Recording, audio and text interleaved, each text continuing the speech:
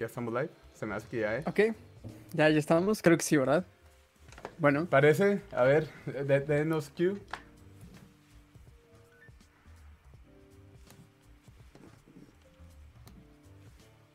Listo, bueno, pues vamos. Hola a todos, ¿cómo están? Bienvenidos a este live, nuestro primer live del podcast sostenible. Y bueno, siento muy bonito tenerlos de regreso. A ustedes, Julio, Liana, ¿cómo están? Bien, bien, pues sí, la primera vez, a ver a ver qué tal. No sé, ahorita les digo de qué trata. Siempre Ileana de misteriosa y le encanta andar tirando patadas y le encanta dando chingadas. Entonces, pues a eso venimos, pues sí. Mira, este live, la verdad, no sé cómo va a salir. Nuevo formato. Tenemos una persona nueva ayudándonos. Entonces, aquí, si escuchan otra interacción extra, pues puede ser que ahí nos avisan si nos escucha algo, cualquier cosa. Sí, claro. Aquí estamos para mejorar y pues vamos a tirar unas ideas. Ileana, ¿de qué nos quieres hablar hoy? ¿Para qué este live? ¿Qué rollo? Pues este podcast de Peterson con Joe Rogan salió hace 2 semanas y pues me llamó mucho la atención porque tiene que ver totalmente con lo que nosotros hablamos previamente de lo que trata el podcast sostenible.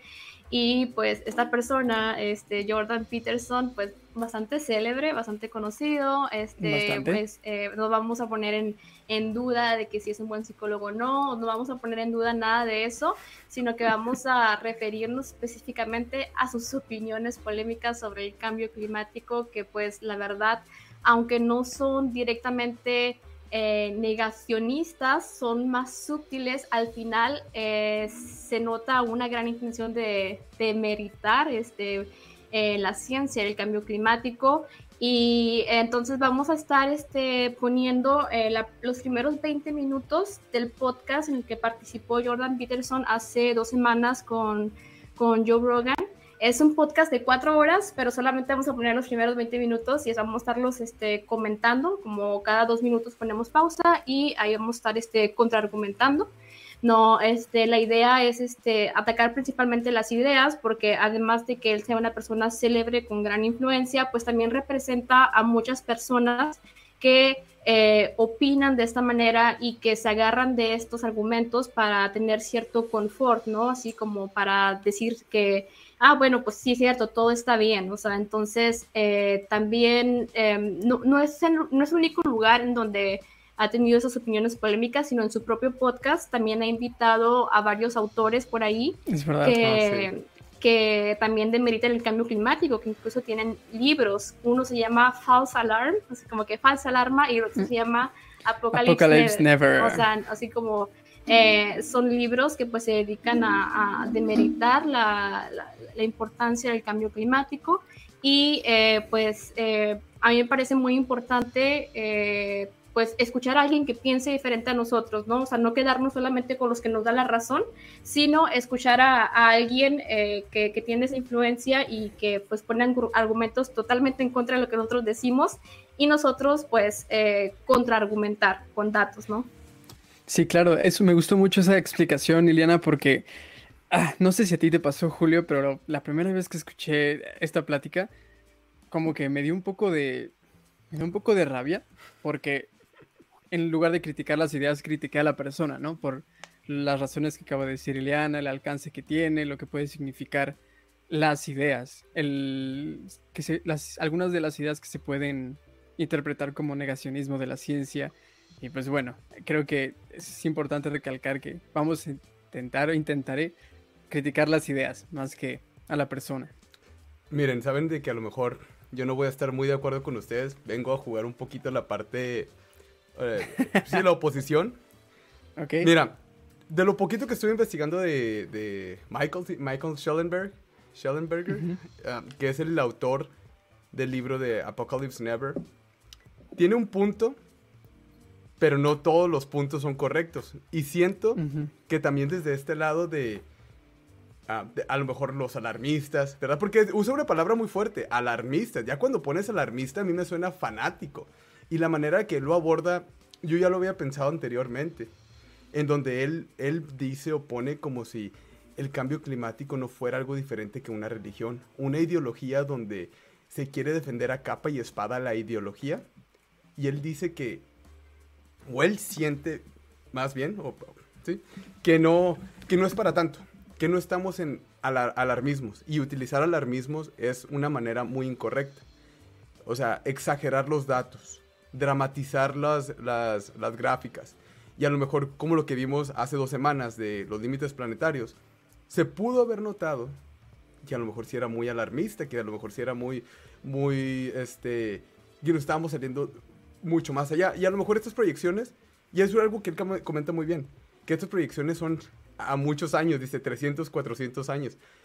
Bueno, ese es un punto muy malo, pues porque de todas maneras nosotros estamos intentando dejar un legado de leave no trace, de dejarlo mejor para los demás. Y para 300, 400 años es muy importante que comencemos a tomar acción ahora.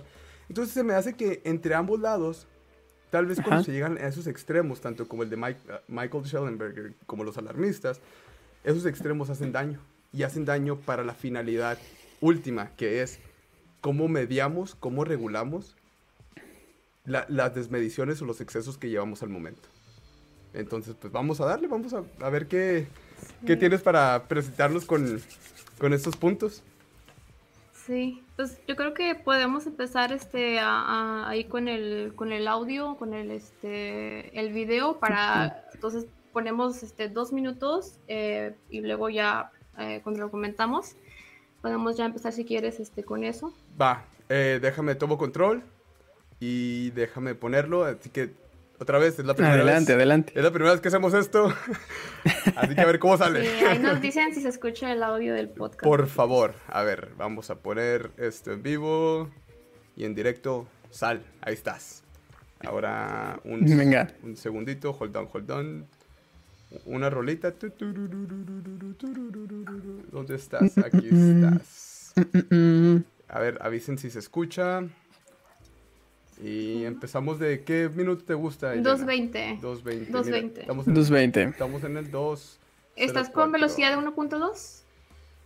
No, lo quieres en velocidad 2.2. 1.2. Ni siquiera sé dónde se manejan las velocidades aquí. Ahí, a la izquierda de donde está el play.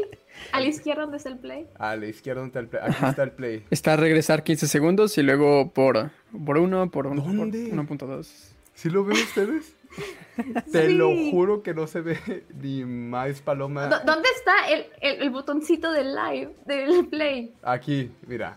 En medio. Aquí, ajá. Cycles of change, but human beings are definitely having an effect on it, but a small effect compared to cows and other things. Sí, lo veo. Bueno, está bien.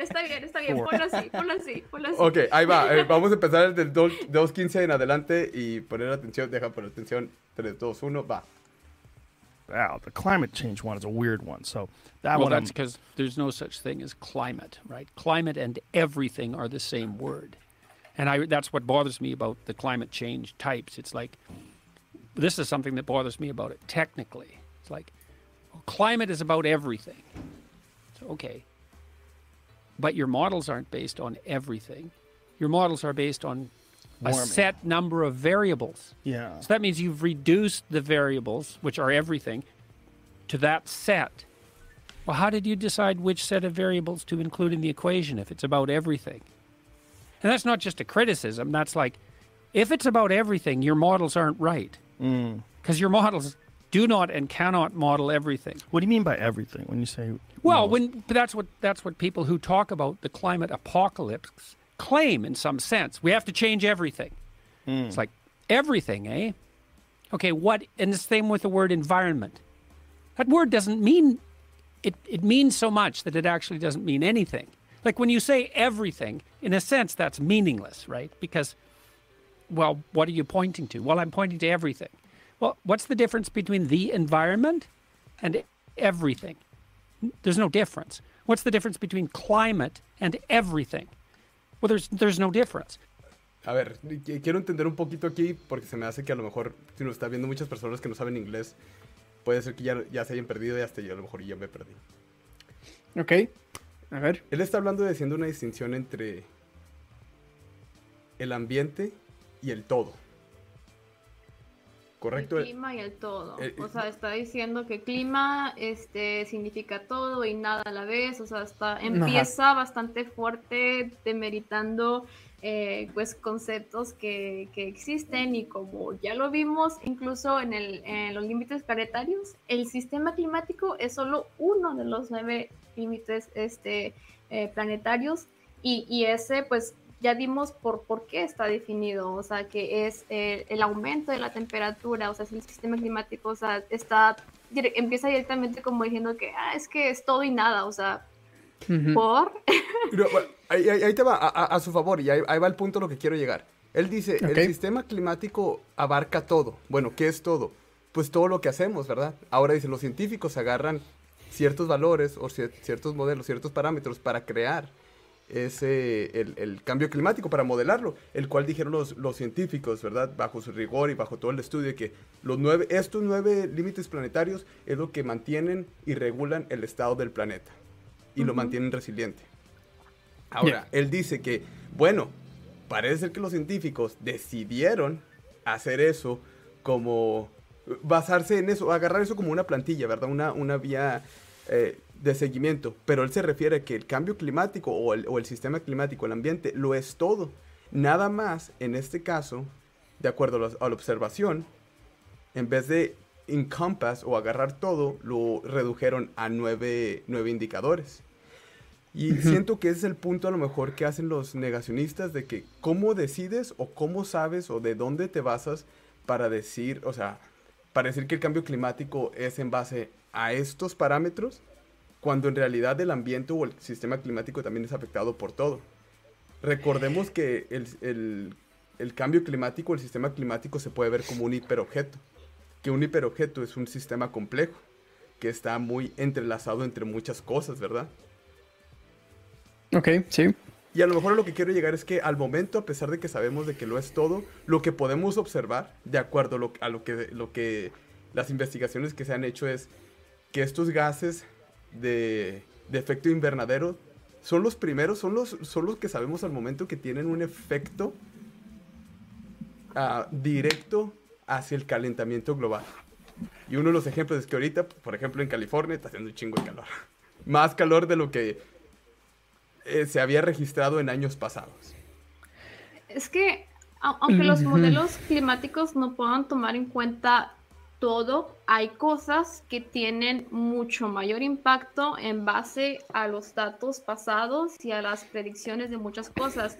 Es decir, toma en cuenta el comportamiento, las interacciones del océano con la atmósfera, con la cantidad de humanos, o sea, toma en cuenta proyecciones sobre cómo va a aumentar la población, o sea, hay muchas cosas que se toman en cuenta, esas interacciones, y aunque no exista un modelo que tome en cuenta absolutamente todos los parámetros, toma en cuenta aquellos que tienen un mayor impacto. O sea, sí hay cosas que no están dentro de la ecuación y que sí hay un margen de error definitivamente, pero como podemos ver, el CO2, o sea, es el mayor causante, a pesar de que haya miles de otros químicos, miles de otros gases, ese es el que sabemos que tiene mayor impacto, porque es el que causa ese calor infrarrojo de retener el calor en la atmósfera. Entonces, conocemos los parámetros que tienen mayor influencia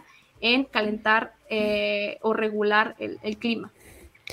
Sí, y también creo que entiendo la idea inicial, como dice, inició bastante fuerte diciendo cambio climático lo es todo, y si es todo, pues es nada, ¿no? Entiendo qué es lo que se quiere referir, pero no me gusta que sí está bien definido. O sea, no es los parámetros que se utilizan para medir y para saber qué es lo que mantiene estable el planeta en nuestra época, están muy bien investigados. Entonces, no es que alguien al azar hizo una investigación y agarró, pues igual y esto, igual y esto, igual y esto. Se hizo una investigación, como ya lo vimos con Johan Rockström, y se corrieron los datos. Entonces, no me gusta el argumento que pone porque siento que es muy fácil como negarlo, así como, pues como es todo, no hay suficientes datos para señalarlo. Para validarlo. Entonces, pues simplemente no sé cómo atacarlo y no existe. Dale hasta el minuto 5, o sea, porque ahí sigue todavía la misma línea de pensamiento. ¿Continuamos todavía viéndolo o quieres que me resalte el 5 y de ahí...? No, continúa ahí. Continúa. Ahí, porque dice So this is a crisis of everything? It's like, no, it's not. Or if it is, well, if it really is, then we're done because we can't fix everything. Well, but we have to. What they mean specifically is the human, what human beings are doing that's causing the Earth to warm.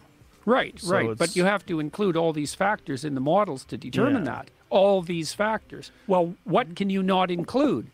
Well, then by deciding what you don't include, you decide which set of variables are cardinal. And you have to make that decision in some sense before you even generate the models. This is a big problem.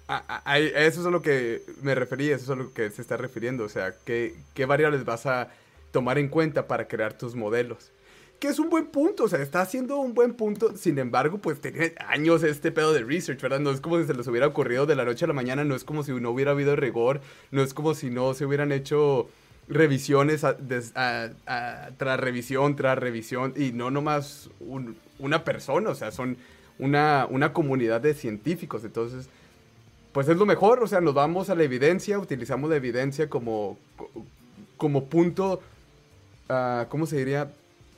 Como punto de entrada, y de ahí vamos investigando más. O sea, ahorita esto es lo que observamos, pero al momento de quitar esto vamos a enterarnos un poquito más. A lo mejor yo mismo al platicar de esto y escuchar esta opinión, yo mismo me estoy autocorrigiendo de que ya entiendo de dónde viene el rigor del research y para qué sirve, y pues lo que está diciendo está un tanto, para mí, un tanto incompleto. Continúo.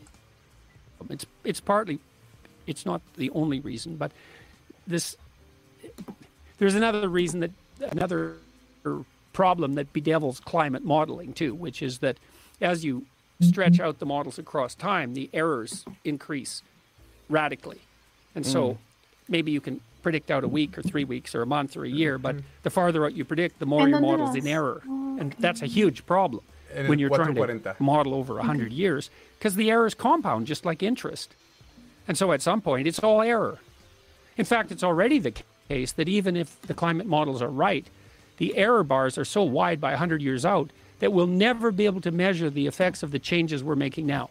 We'll never know if the changes we're making, to save the climate actually worked. We can't measure it. The errors are too large 100 years out. What do you mean by the errors? Like what errors? ¿Le continúo? ¿Vas en el 5? ¿Hasta el 5-4? 5-4. Well, okay, ya. Prediction error. Ya. Ok. Sí, es que aquí está diciendo, o sea, lo que termina así de que... Que los modelos no sirven, ¿no? Para empezar, está exagerando el margen de error. O sea, definitivamente hay un margen de error, o sea, hay un límite como que el average, está el bajo, el alto. Todo esto tomando en cuenta que sí, que tanto vamos a reducir las emisiones o no, que tanto va a aumentar la población o no. Y termina diciendo que no vamos a poder medir qué es lo que vamos... Si hacemos algo ahorita al respecto, no vamos a poder medir los resultados. Entonces, correcto, no vale la pena. O sea, realmente está proponiendo que, pues, así, pues vamos a hacer exactamente lo mismo. No cambiamos nada, porque como no vamos a poder saber si esto que estamos haciendo funciona o no, pues, o sea, está proponiendo literal así como que no hagamos nada. O sea, realmente el rigor de la ciencia nos provee cierto backup de muchos ejemplos, claro, donde esas predicciones sirvieron a prevenir cosas. Claro, con su margen de error, pero está exagerando la ventana a tal punto. Por ejemplo, el reporte del IPCC utiliza 40 escenarios, o sea, 40 escenarios desarrollados por expertos con un chorro de variaciones, y todos convergen en lo mismo. Compara. Un incremento en la temperatura debido a la actividad humana, y según le mueves la actividad humana, las cosas son mejores o peores, ¿no? Y yo lo que quiero compartirles ahí es si puedes ponerle diapositiva 3, que es un modelo de ExxonMobil del 1979 o del año de los 80s, donde ExxonMobil, que pues es un productor de combustibles fósiles, en esos años ellos quisieron como que hacer pagar investigación para saber si eso iba, cómo el impacto de la quema de combustibles fósiles iba a tener un impacto en el clima y cómo les iba a afectar a ellos eso económicamente. Entonces pagaron a expertos para investigar y hicieron excursiones, pues tomaron pruebas al fondo del océano y en el hielo, y con esa información, incluso con los modelos de los años 80, quiero que vean la exactitud de cómo predijo el aumento del CO2 y el aumento de la temperatura en función del tiempo. Me dice cuando se esté viendo. Dame un segundo, no sé por qué no me lo da como quiero. Ok, así. ¿Sí se ve así? Sí. Así, ajá. Okay, perfecto. Mira, no sé si puedas tú ahí tratar de seguir con el mouse. Okay. Mira, puedes ver el tiempo. Si te pones en el año 2020, 000 y luego 020, y luego sube derechito para arriba, y te quedas ahí, y estamos aproximadamente a 415 ppm. Sí. Exactamente lo que ahorita se está midiendo en la atmósfera. Sí, y si te fijas en el 2000, ahí en la izquierda está las curvas que predijo ExxonMobil versus la realidad, las cuales el margen de error es tan pequeño, o sea, nos está diciendo que hay un margen de error de 100 años y que no sé qué, o sea, no, está no. Incluso, y los modelos desde entonces han mejorado muchísimo, o sea, han mejorado muchísimo y hay muchas más personas que lo están haciendo.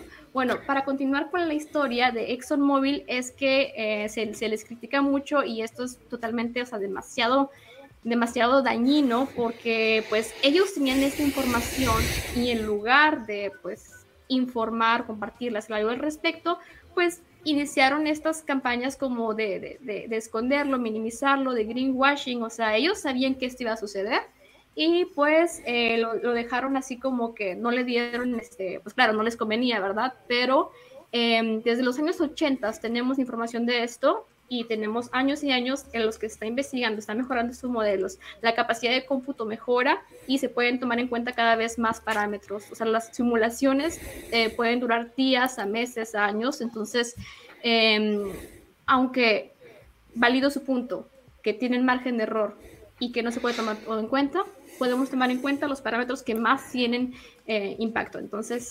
Sí, claro, hay que investigar también.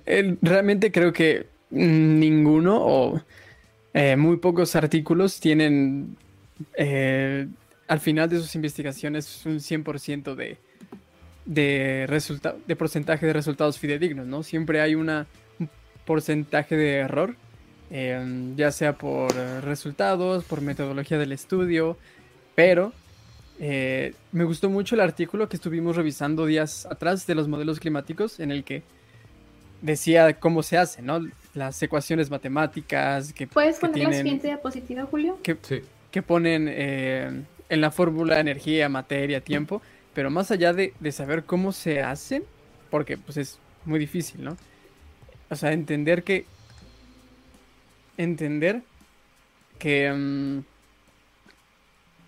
la manera en que prevén el futuro es con los datos que se meten en esa base de datos gigantesca, corren el tiempo hacia atrás.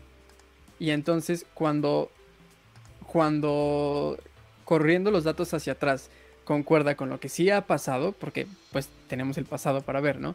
Entonces se puede hacer una proyección fidedigna de lo que va a pasar en el futuro si seguimos así. Y como dice Ileana, ahí no se hace un escenario, se realizan muchos escenarios.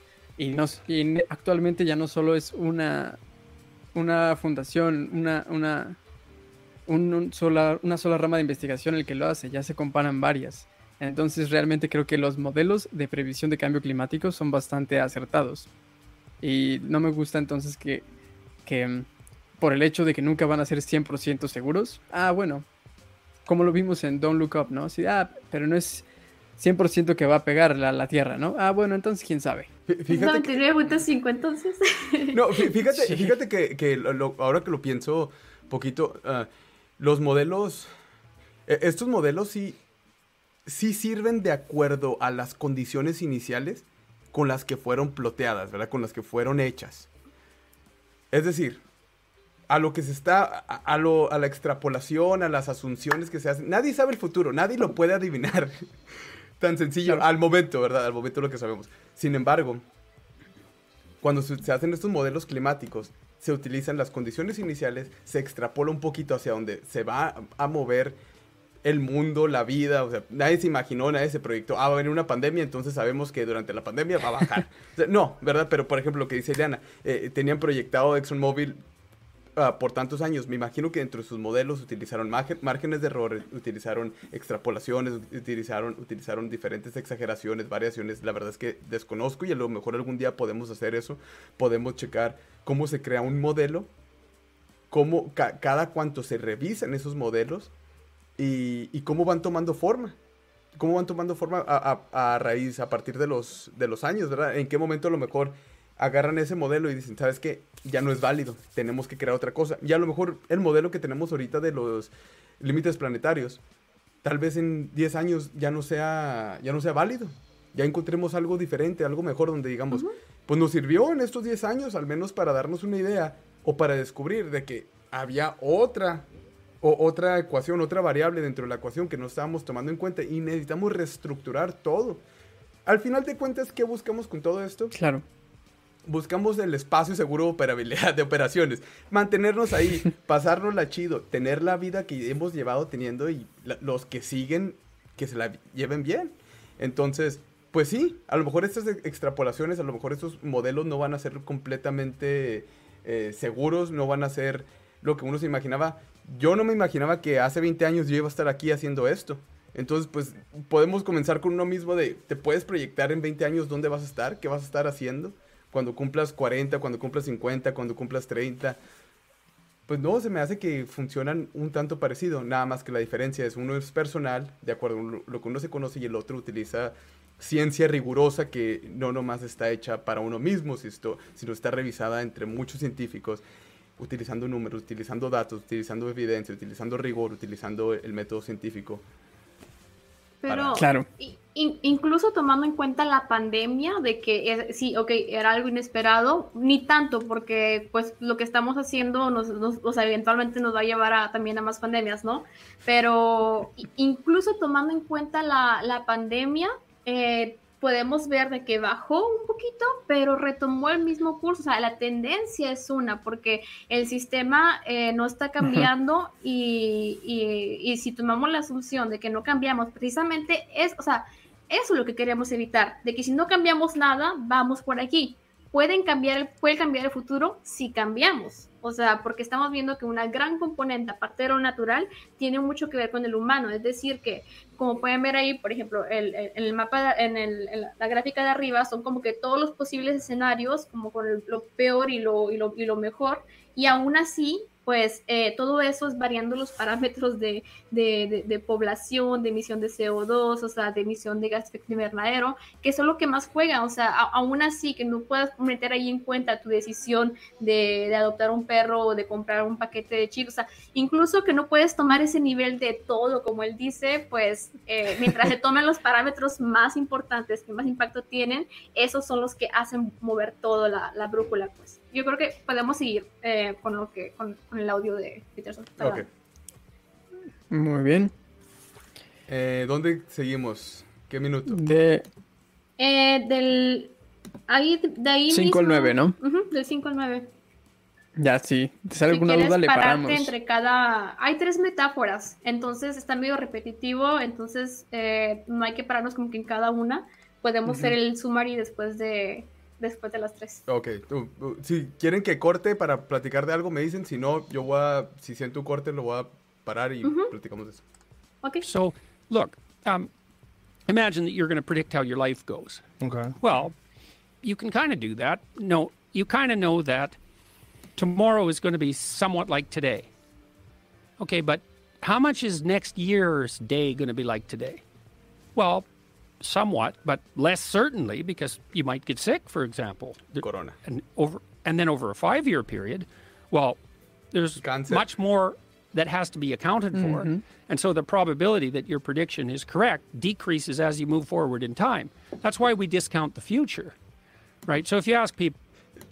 Eso se me hace que está mal, o sea, descontar el futuro, sí, decir, no, pues es que lo vas reevaluando. Lo que falta ahí matizar es, puedes ir reevaluando cómo se vaya yendo el futuro. O sea, yo tenía el año pasado, por ejemplo, tenía un set of goals, ¿verdad? Tenía unas metas, no se armaron, pues no significa que voy a seguir igual. O sea, a lo mejor sí descartas ese futuro, pero te guías otro a partir de tus nuevas condiciones iniciales. Y eso se me hace que es lo que falta matizar en el punto que está haciendo. Pero continuamos. You want $5 now, or do you want $5 in a month? They're going to say, well, I want $5 now. Well, you think, well, why is that? Well, if I have it now, it's certain. A month, well, there's a lag in there, and anything could happen. And you can play games with people this way, and because people differ in the degree to which they discount the future, because how seriously to take the future is actually a near computationally impossible task to solve. How seriously should I take the future? Well, it depends on how uncertain things are. How uncertain things are they? Well, I don't know. Classic example. There's a chicken, and the farmer goes out every day and feeds the chicken. And the chicken thinks, man, I've got a good friend in this farmer. And then one day it's dinner time, and the chicken's the main course, right? And so... Oiga, la neta no creo que los pollos piensen, ay, mira, tengo un compadre, me está dando de comer mi compadre. A lo que creo que se refiere aquí, no, güey, no. Si no entiendo, es que el pollo siente que el hecho de que el humano lo vaya a alimentar es una normalidad que va a suceder siempre, ¿no? No tiene en cuenta que un día se lo van a comer. Entonces eso entiendo que como que lo quiera comparar con nosotros. ¿Lo domesticas? De alguna forma. Lo domesticas y lo domesticas a que tú eres la persona que le da de comer, ¿sí? Es que podemos poner el ejemplo, o sea, nosotros con nuestras mascotas podemos verlo que sí, es verdad que en la mañana ya te están esperando, ya saben que es hora de comida y ellos cuentan con que todos los días esta persona me da comida a esta hora, entonces lo esperan. Aquí su punto es de que dice... es hacer de que pueden ocurrir cosas que tú no esperas. Y claro. Sí, es válido, aunque es bastante gracioso que haya utilizado ese ejemplo, ¿no? Así como que con un pollo, con la naturaleza, para referirse a la rigurosidad del cambio climático, ¿no? Como decía, ok, por ejemplo, ocurrió lo de... Ay, ¿me estás trabando? Ocurrió lo de... la de la pandemia, ok, sí ocurren eventos inesperados, o sea, tú, porque la gente, o sea, estamos nosotros sí como que haciendo planes con un futuro que creemos que va a suceder, pero finalmente pues no sabemos de esos eventos inesperados, pero como mencionábamos hace rato, existe la tendencia y aún así con esos eventos inesperados, pues para empezar tampoco hay certeza que vayan a ocurrir esas cosas que nos cambien todo, por lo cual es mejor prevenir que esperar a que todo se vaya a la mierda, ¿no?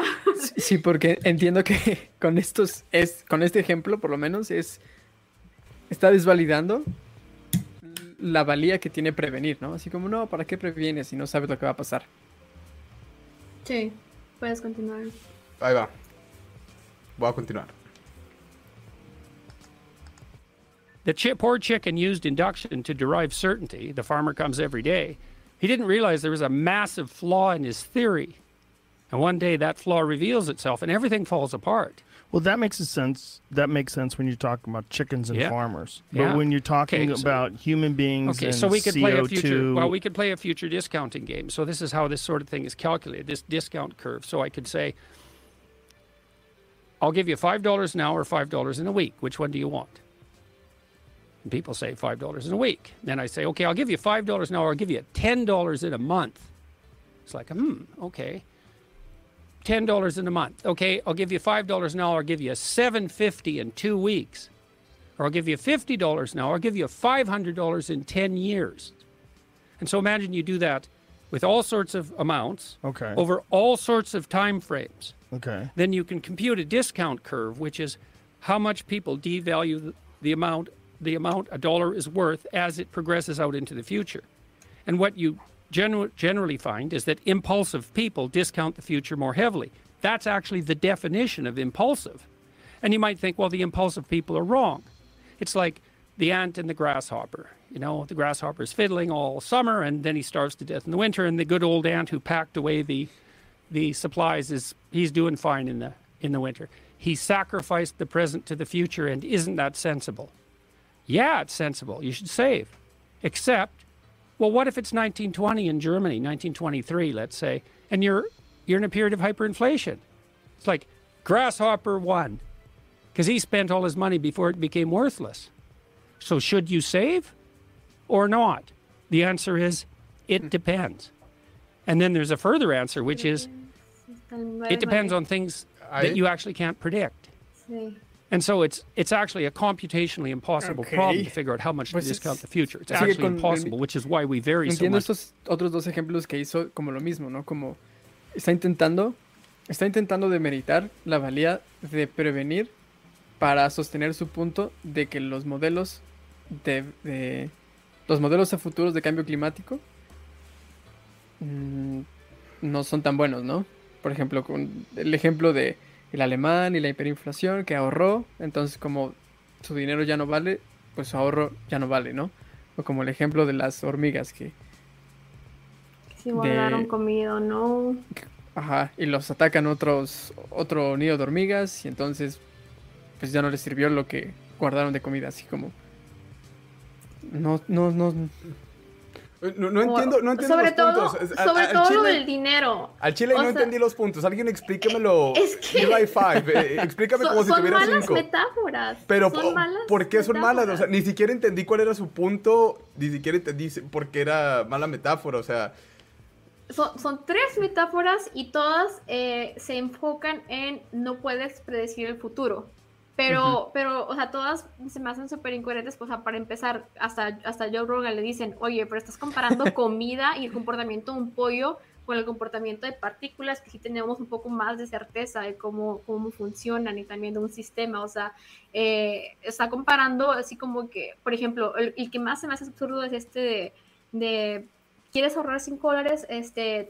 Si alguien te daría $5 ahora o te dice que te da, no sé, 10 en un año, pues probablemente aceptarías más lo que te dan ahora porque no sabes cuánto va a valer ese dinero en el futuro. Pero, o sea, hasta, ¿me quieres decir que él no invierte dinero? ¿Me quieres decir que él no tiene, no especula con acciones? Seguramente que sí. O sea, simplemente está poniendo este ejemplo para decir, no puedes predecir el futuro. O sea. Ya entendí. Por ejemplo, ahí te va. Y siento que ese es el punto. ¿Puedes predecir qué tanto calor va a hacer en Arizona este año, Irena? Este verano. ¿Puedes predecir con un buen grado de certidumbre qué tan caliente te va a tocar a ti este verano? Es que creo que es diferente, ¿no?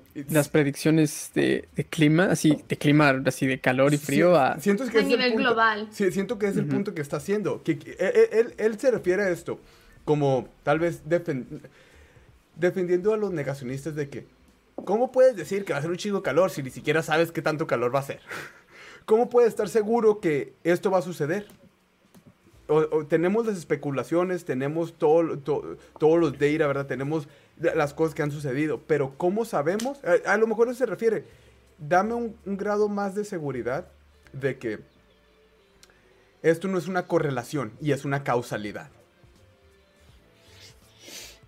¿Me explico? O sea, pues, de que si vemos de que, por ejemplo, en California está haciendo calor ahorita, está habiendo fuegos forestales, está además de seco, hay más agricultura y eso está madreando las tierras. Dame una seguridad de que todo esto que observamos va relacionado con los calores y con los climas, con los fenómenos climáticos que tenemos. Dime que que todo esto da esta causa.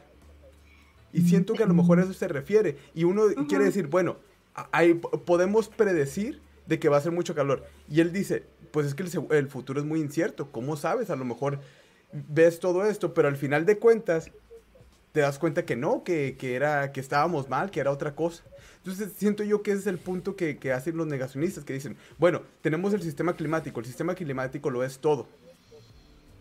Y como lo es todo, estamos utilizando solamente un set de variables. Y a lo mejor nada más por utilizar este set de variables dejamos de ver todo lo demás.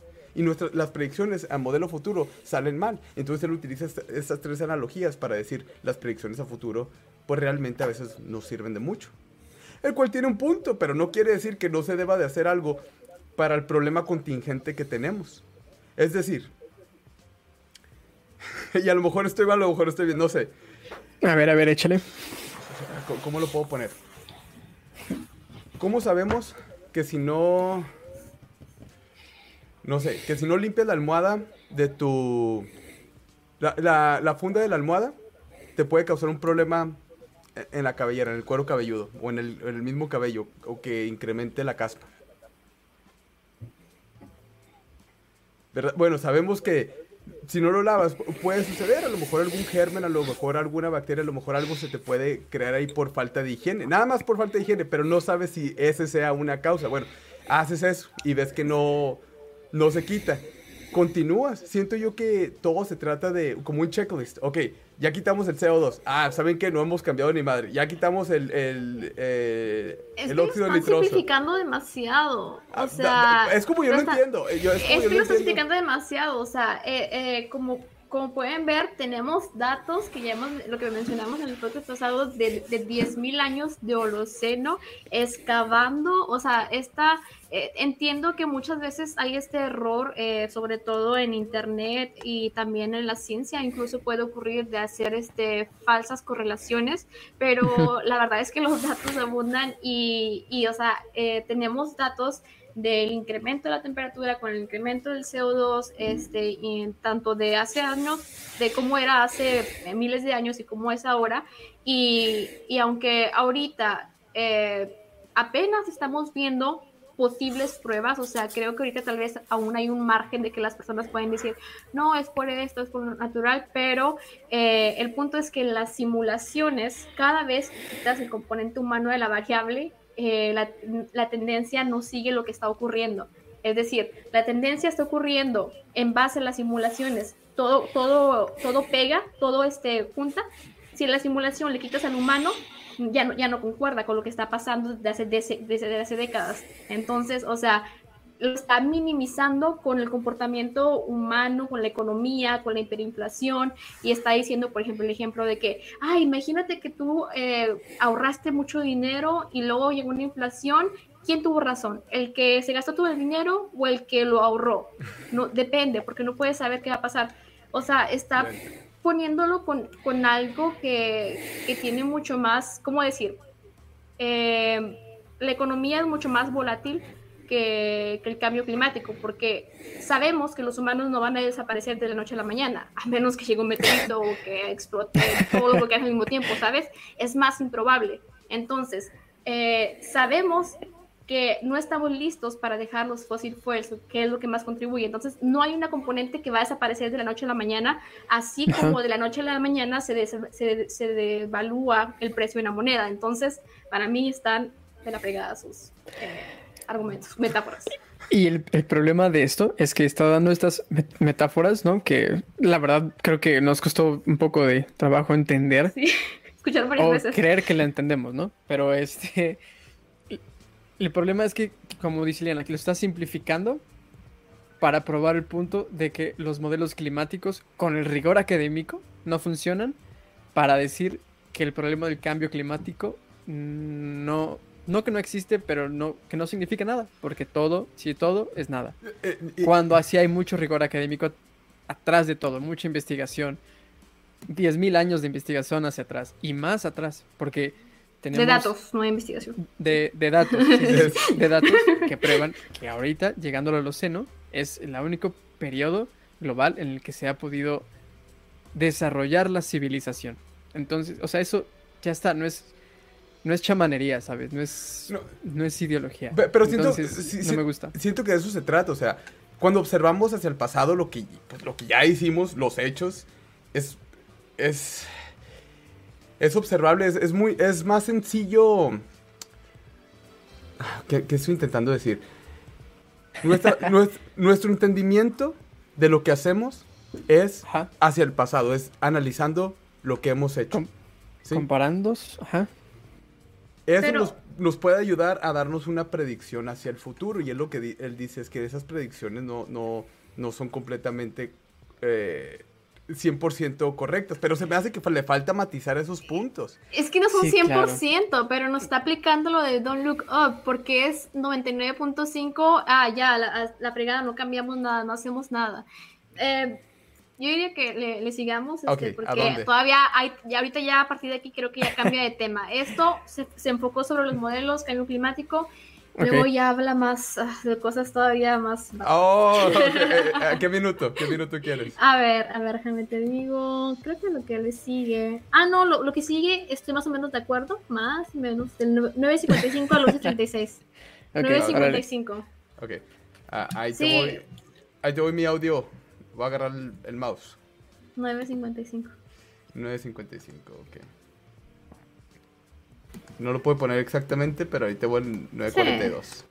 That's the problem, in some sense, that civilization set out to solve. How can we stabilize things over a long term enough to make long-term investing a reasonable proposition? Here's a positive spin-off of that. So I worked on the UN committee that wrote the Secretary General's report on sustainable development. I worked on the Canadian subcommittee, to be technically accurate, and I was by no means the head of that. I worked with the team that worked on that, but we edited and wrote and rewrote a fair bit of the document. And so I did a lot of work in the background, learning what I needed to learn to work on that committee with some degree of, what would you say, qualification. I read maybe 200 books on ecological development and economic development, the relationship between the two. And 200 books? Oh, yeah. I was over about a 2-year period.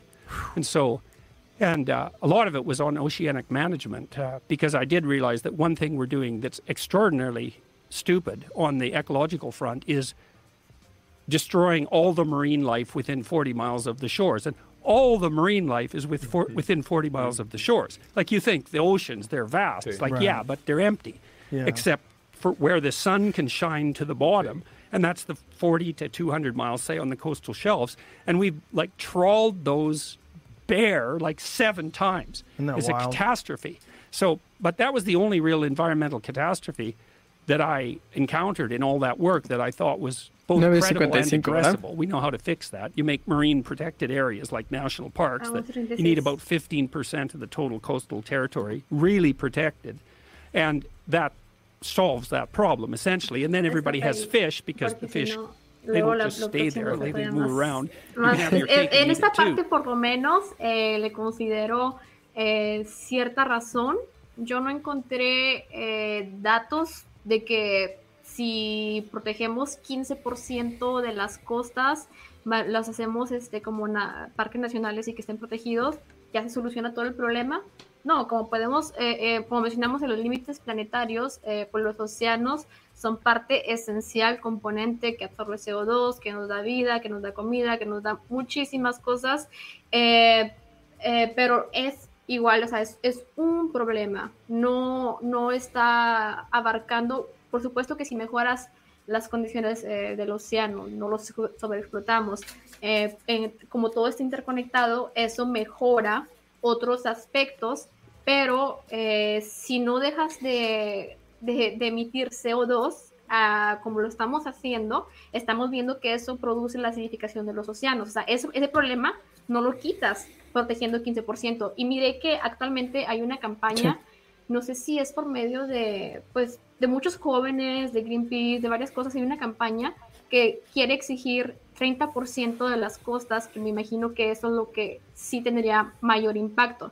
Entonces, me parece bien que por lo menos esté de acuerdo que los océanos están sobreexplotados y que tienen ese problema. Entonces, sí, o sea, quiero decir que yo no estoy en contra de todas las cosas que Peterson diga, mucho menos pues en la parte, sino que las ideas, como, o sea, puedo estar de acuerdo con unas cosas y con otras no. Pero en esta está él afirmando que 15%, y este es el único verdadero problema, el único problema válido que hay que, ¿cómo se dice? Address.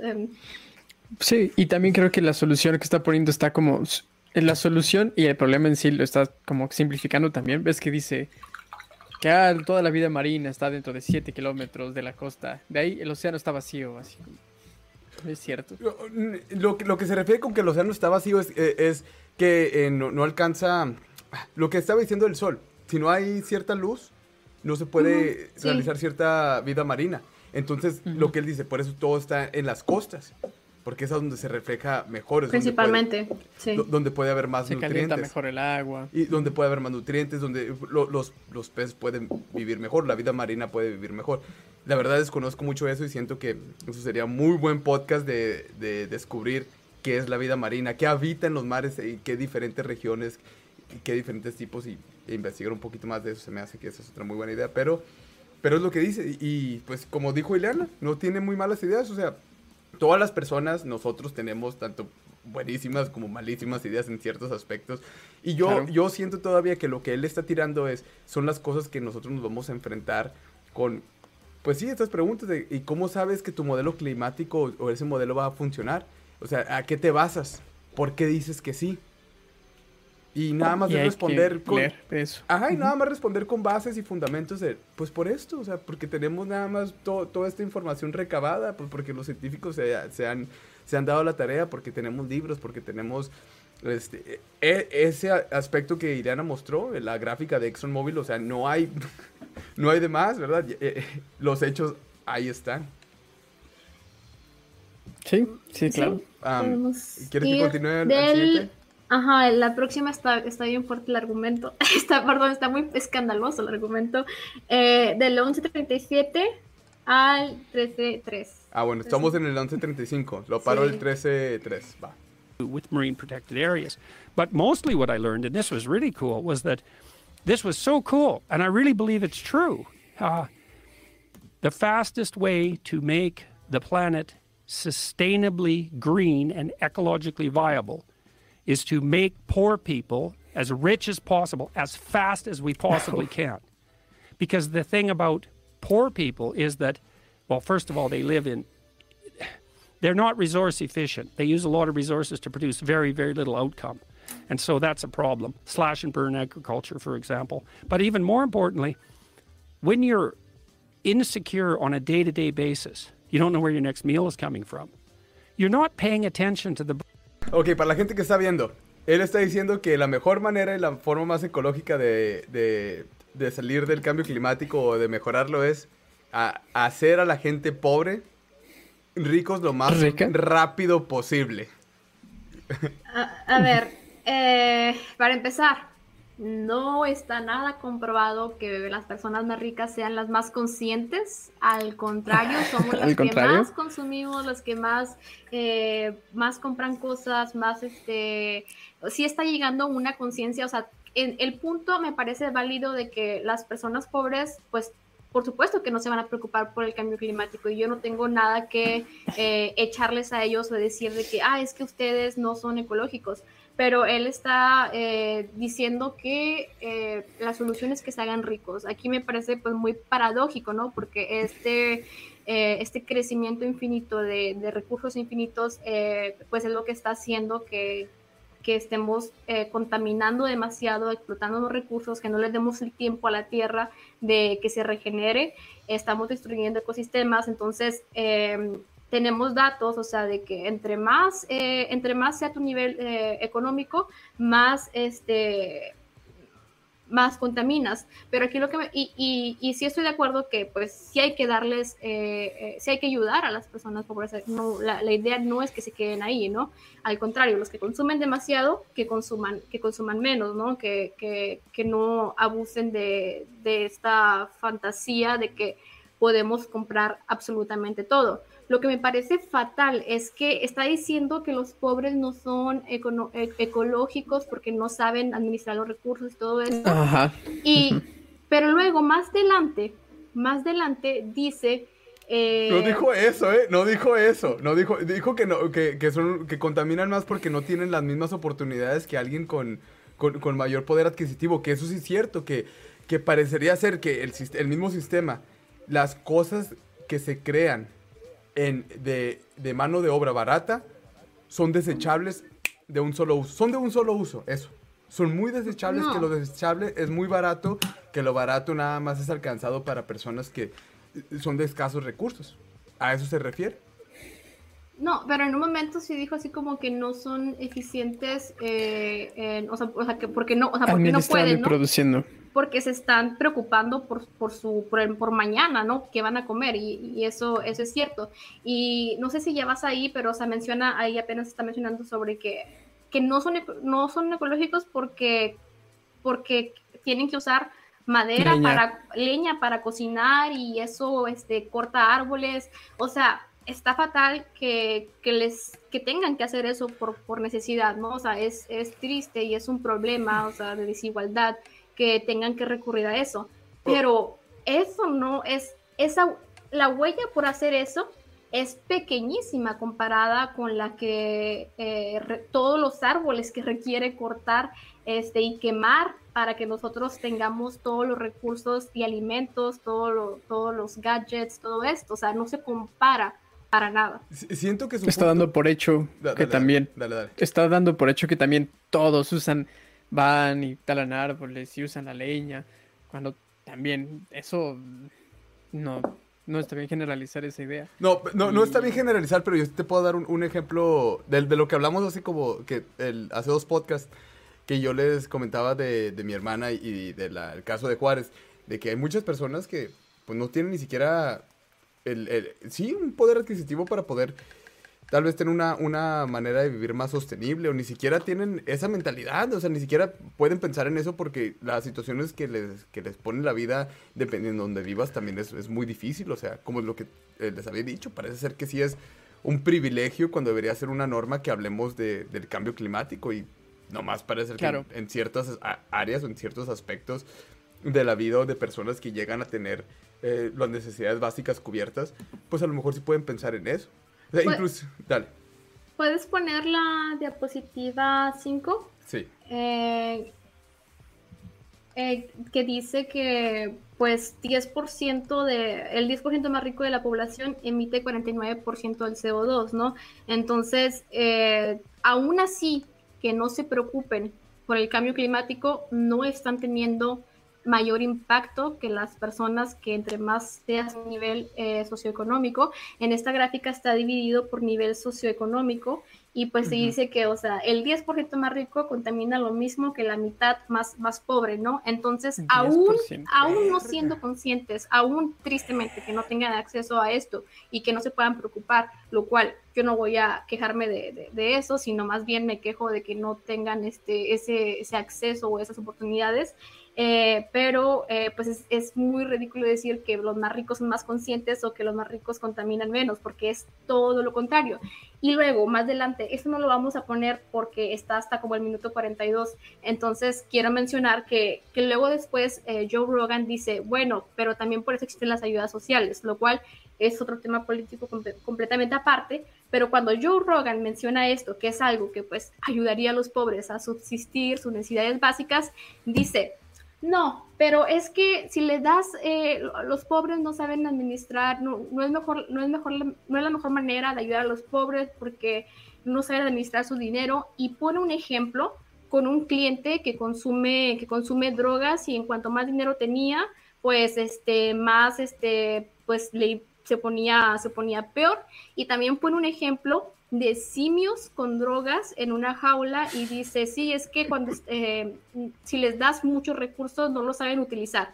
Entonces me parece asqueroso que haya dicho eso. Así que si es que da tiempo, y ustedes pueden escucharlo por ahí del minuto 42, después en el podcast, si quieren escucharlo, dice eso, para que pues no me crean a mí. Pero solamente lo está usando como argumento para que según se preocupa por los pobres, pero cuando le dices ayudemos a los pobres, dice no, así no. O sea, él quiere mantener el status quo y esperar que así, sin regulaciones, los pobres se vuelvan ricos, siendo que no es lo que está ocurriendo. Hay un decremento. Sí, o sea, sí, claro, o sea, viendo este tipo de gráficas, porque no es la única, o sea, es un poco ingenuo pensar que, sí, bueno, vamos a ensanchar esa gráfica, que todos sean igual de ricos y entonces así, de la nada, todos van a ser conscientes y vamos a dejar de contaminar, porque tampoco es cierto que quienes tienen el tiempo y tienen el privilegio de recursos, automáticamente se vuelven ambientalistas o ecológicos o se preocupan por estas cosas. No, entonces escucho muy extraño ese argumento. Como dice Ileana, creo que es como un intento de mantener el status quo, porque a pesar de que dice que deberíamos sacar los recursos lo más rápido posible, eso no significa que vamos a sacar los recursos y los vamos a repartir en el mundo, porque no lo van a hacer. Ok, y ya entendemos... Ese 10%. Y ya entendemos que esto no es una vía viable, ¿verdad? No es una manera viable. ¿Qué recomendamos? ¿Qué podemos decir? Porque también, o sea, muy bonito decir, ¿sabes qué? Pues la idea de que sacar a los pobres de la pobreza lo más rápido posible.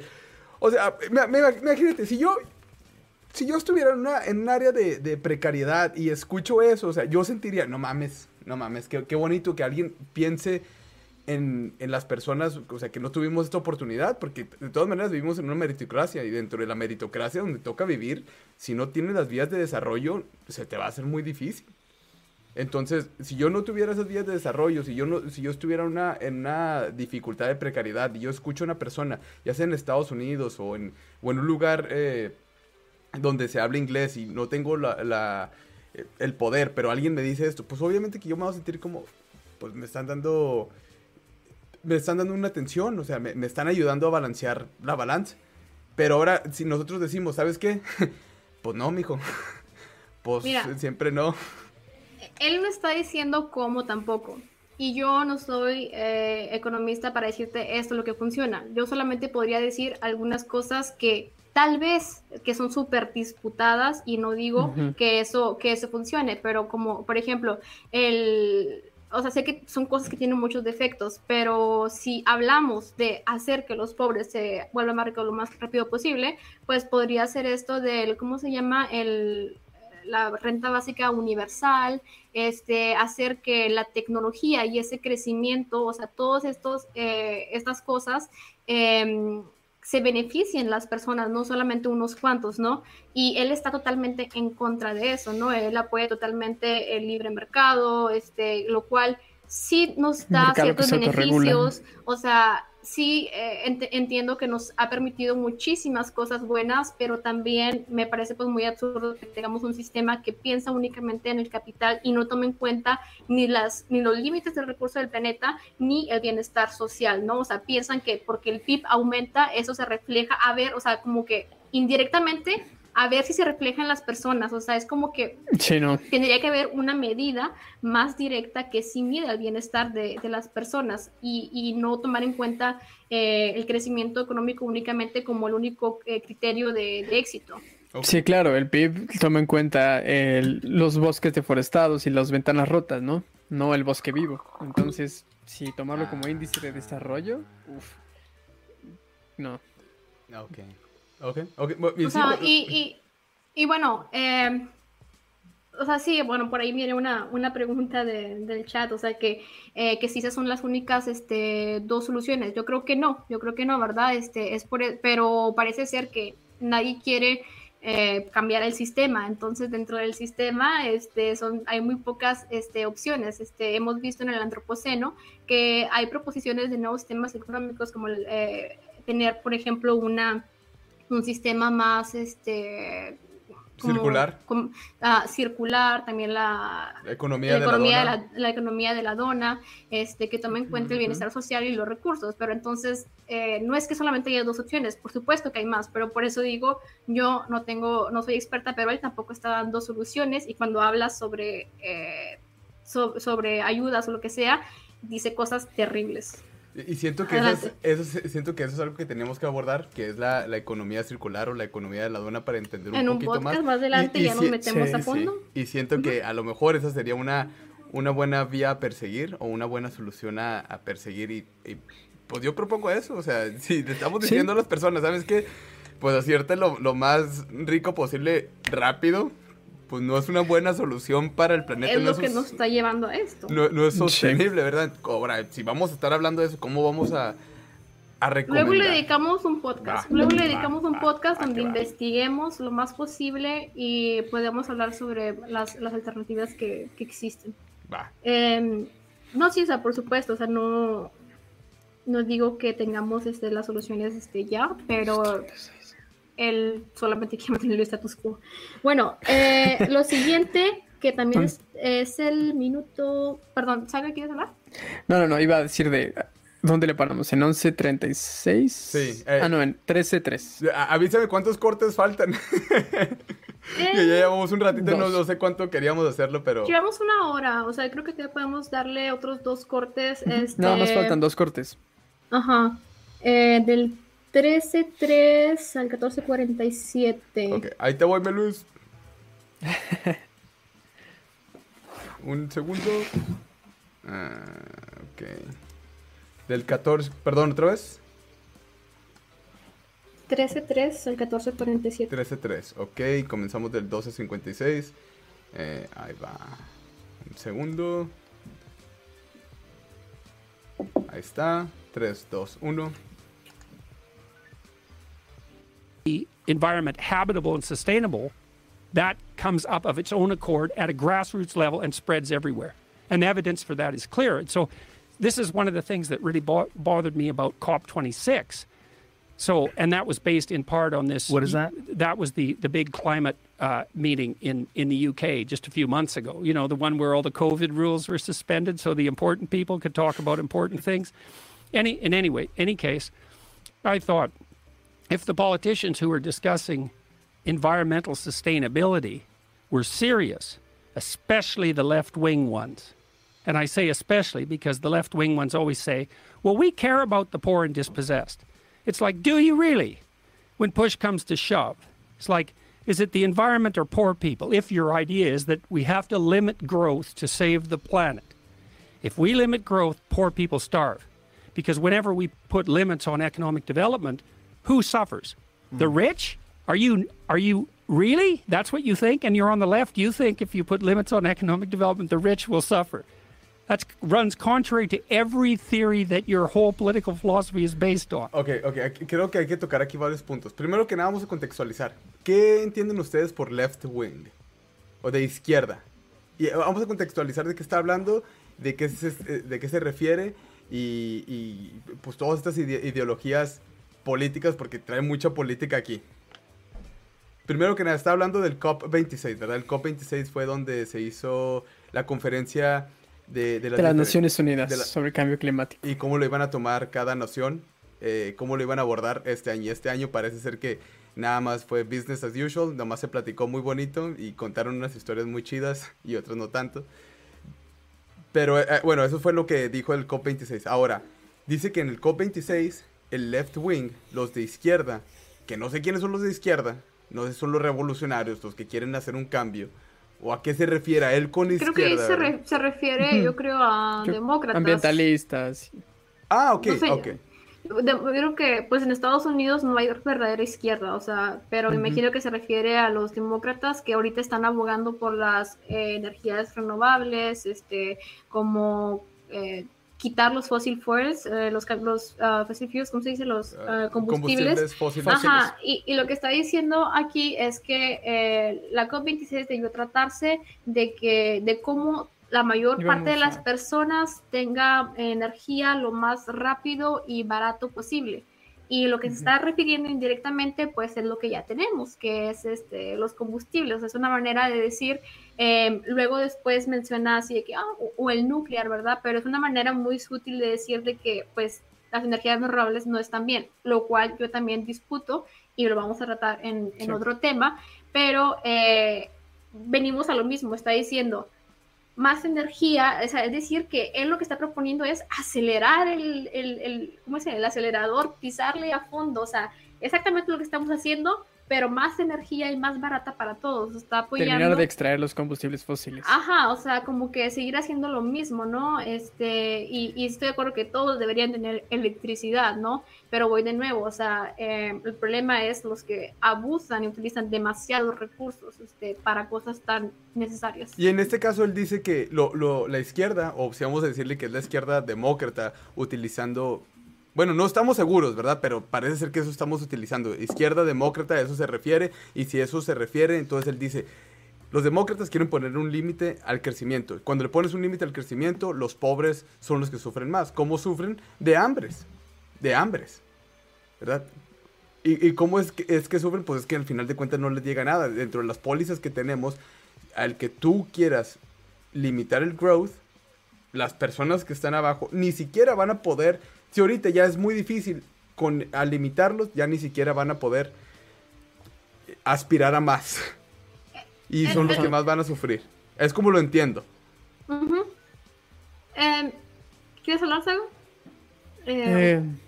No sé, se me decía... También no me gusta que supone que el hecho de poner límites... No sé a qué se refiere o qué es lo que él piensa con los límites, ¿no? O sea, no sé si el límite se refiere a... bueno, ahora que de por sí el limit to growth. La escala social. Limit to growth. Yo me imagino que el crecimiento a lo mejor... económico. Ándale, eso, crecimiento económico.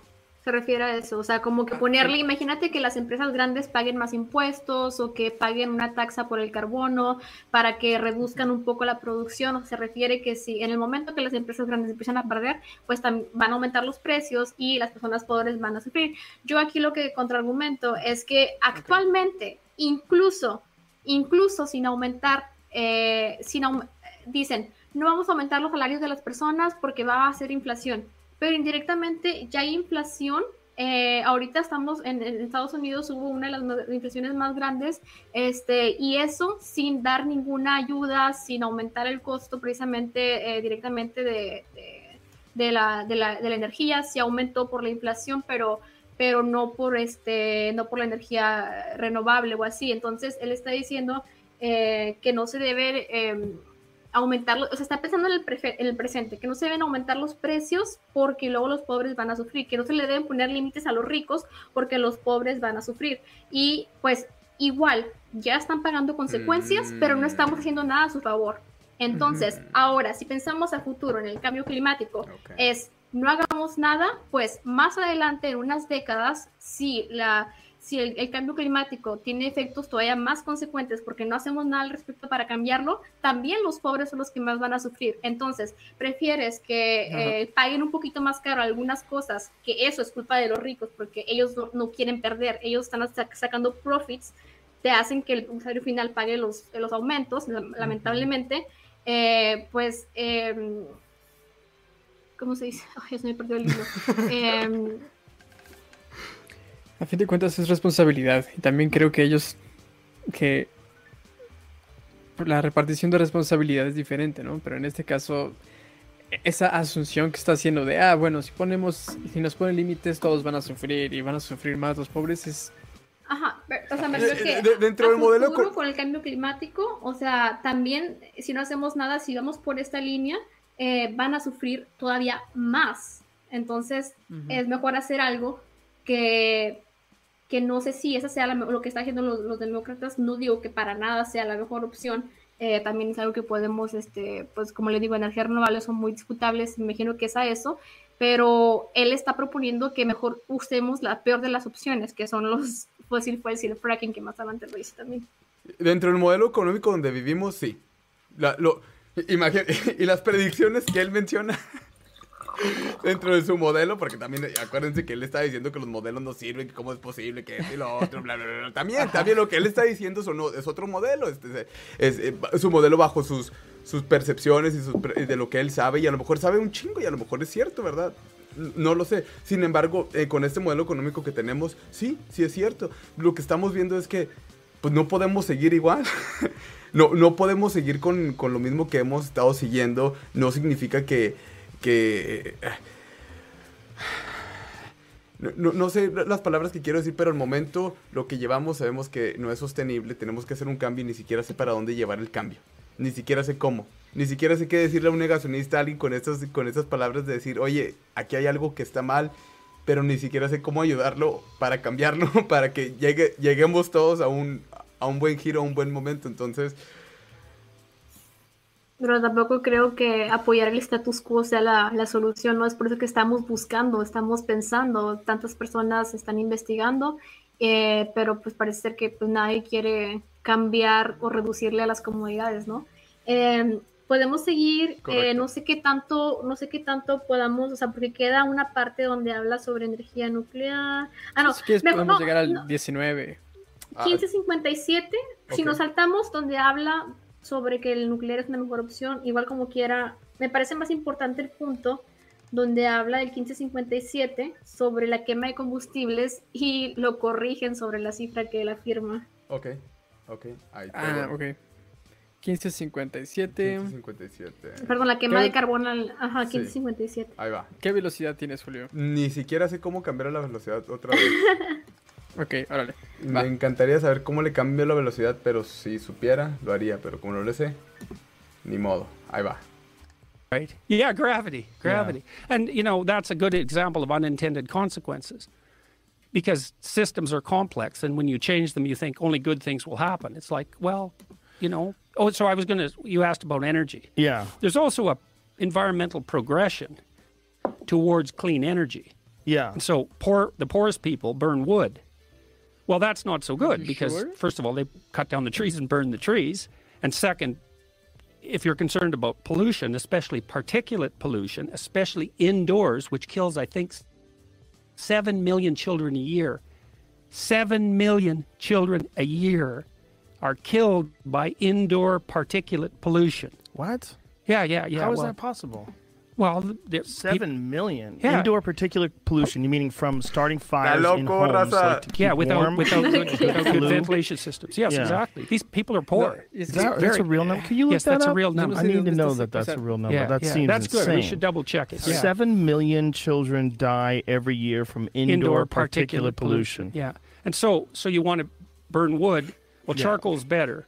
Coal's better than that in terms of pollution as well. And then fossil fuels are better than coal. And then natural gas is perhaps the cleanest of the fossil fuels. And maybe, I don't know if you know this, but this is so funny too. ¿Nos puedes contextualizar poquito, Ilana, si no es mucho para las personas que no hablen inglés? Vamos a hacerlo un poquito más Spanish friendly. Como que regresó al argumento donde empezó sobre los pobres que pues no podían utilizar los recursos eficientemente porque no tenían dinero y que tenían que quemar madera o leña dentro de su casa para poder alimentarse, y dice que esta polución al interior de la casa por mala ventilación mata a 7 millones de niños al año. Esa es su afirmación. Sabemos que sí existe esto, ¿no? Sí, no podemos para nada negar, y es algo, pues, como decíamos, pues lamentable que tengan que recurrir a esto, pero es la realidad de muchísimas personas, ¿no? Que es la única manera de poder cocinar o calentarse.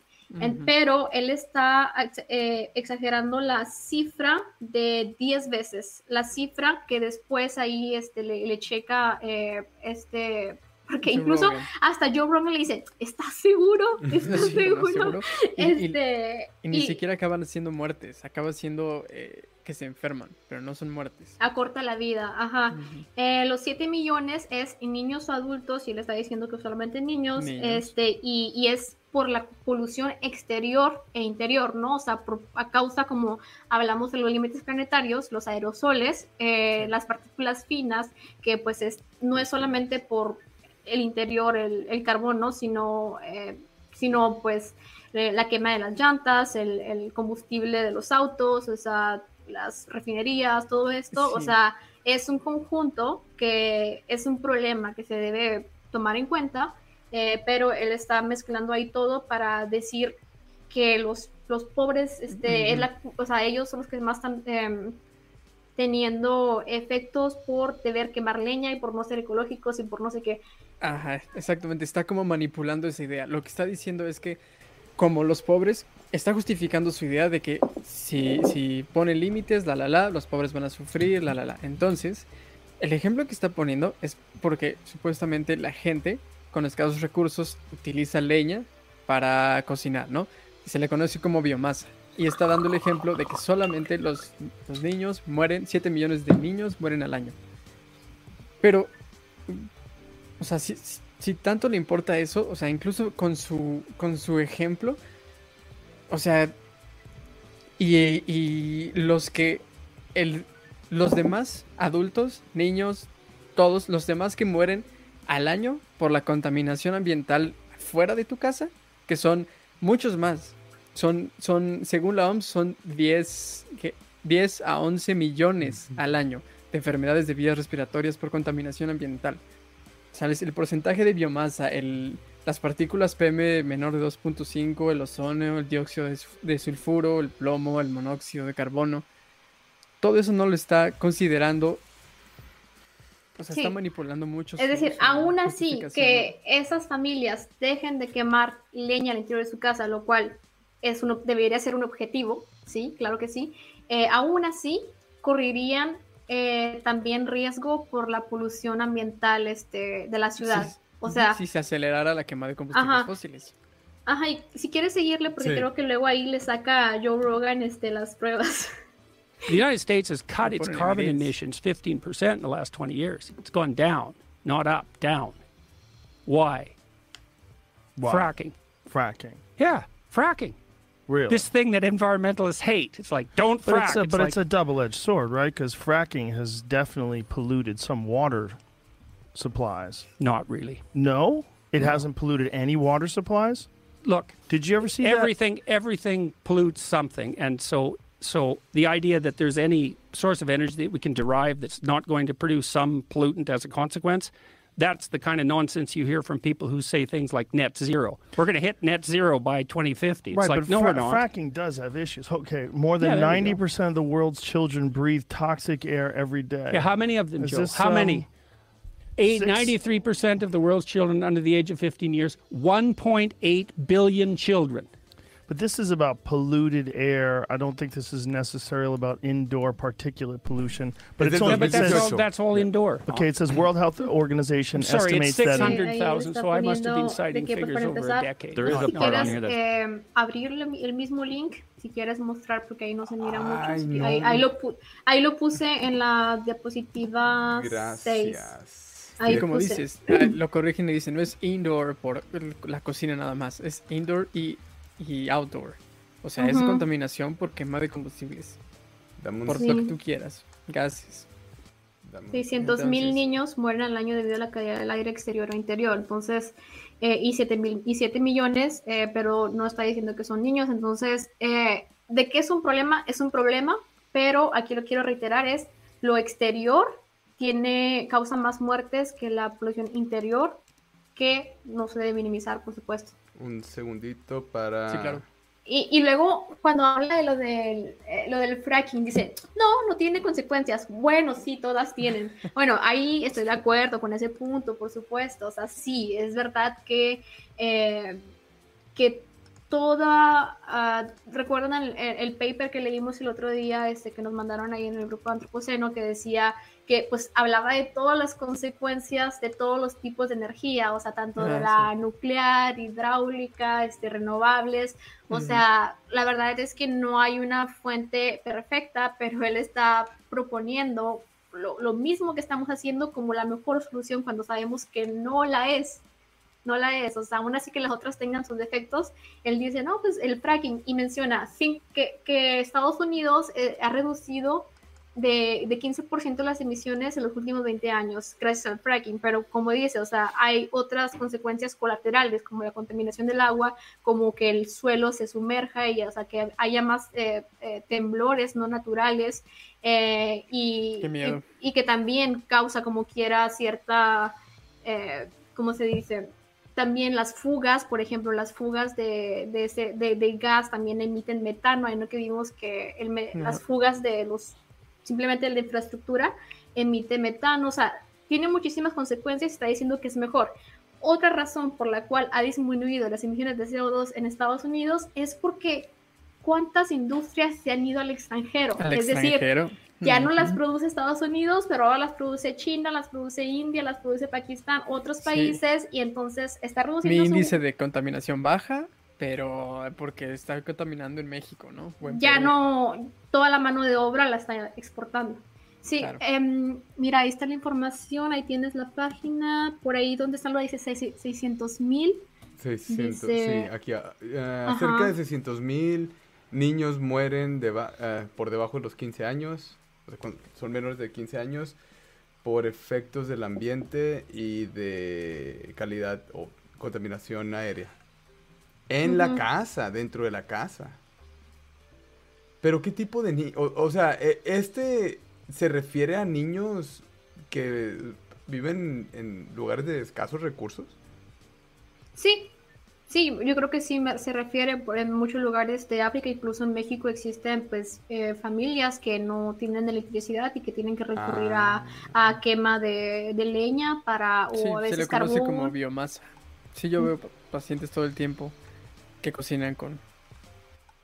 Tal vez nos vaya a explicar, como explicaste en el podcast sobre, o sea, por qué causa esto, no sé. Sí, o sea, en general es rudo y afecta porque el tamaño de las partículas, mientras más pequeño sea, más profundo llega a nuestro sistema respiratorio. Entonces, por ejemplo, las partículas ya sea de ozono, de monóxido de carbono, dióxido de nitrógeno, que tienen un tamaño. Entonces, las que son mayor de 10 micras se alojan en las vías aéreas superiores: laringe, faringe, nariz, boca.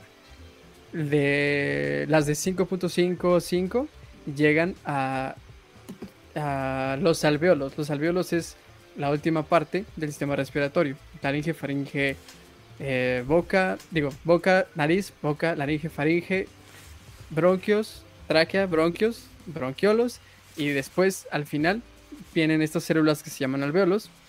Estos alvéolos, ahí es donde se produce el intercambio gaseoso.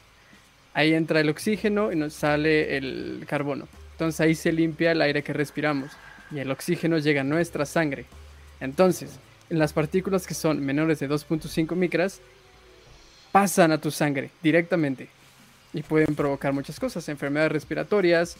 En pacientes asmáticos pueden, como provocan una reacción inflamatoria crónica y persistente, agravan el asma. En los que han fumado por mucho tiempo y en los que han estado expuestos a el humo de leña en su cocina, que de por sí ya propicia todo el contexto para un estado proinflamatorio, pues bueno, le inflama aún más las partículas en tu sangre.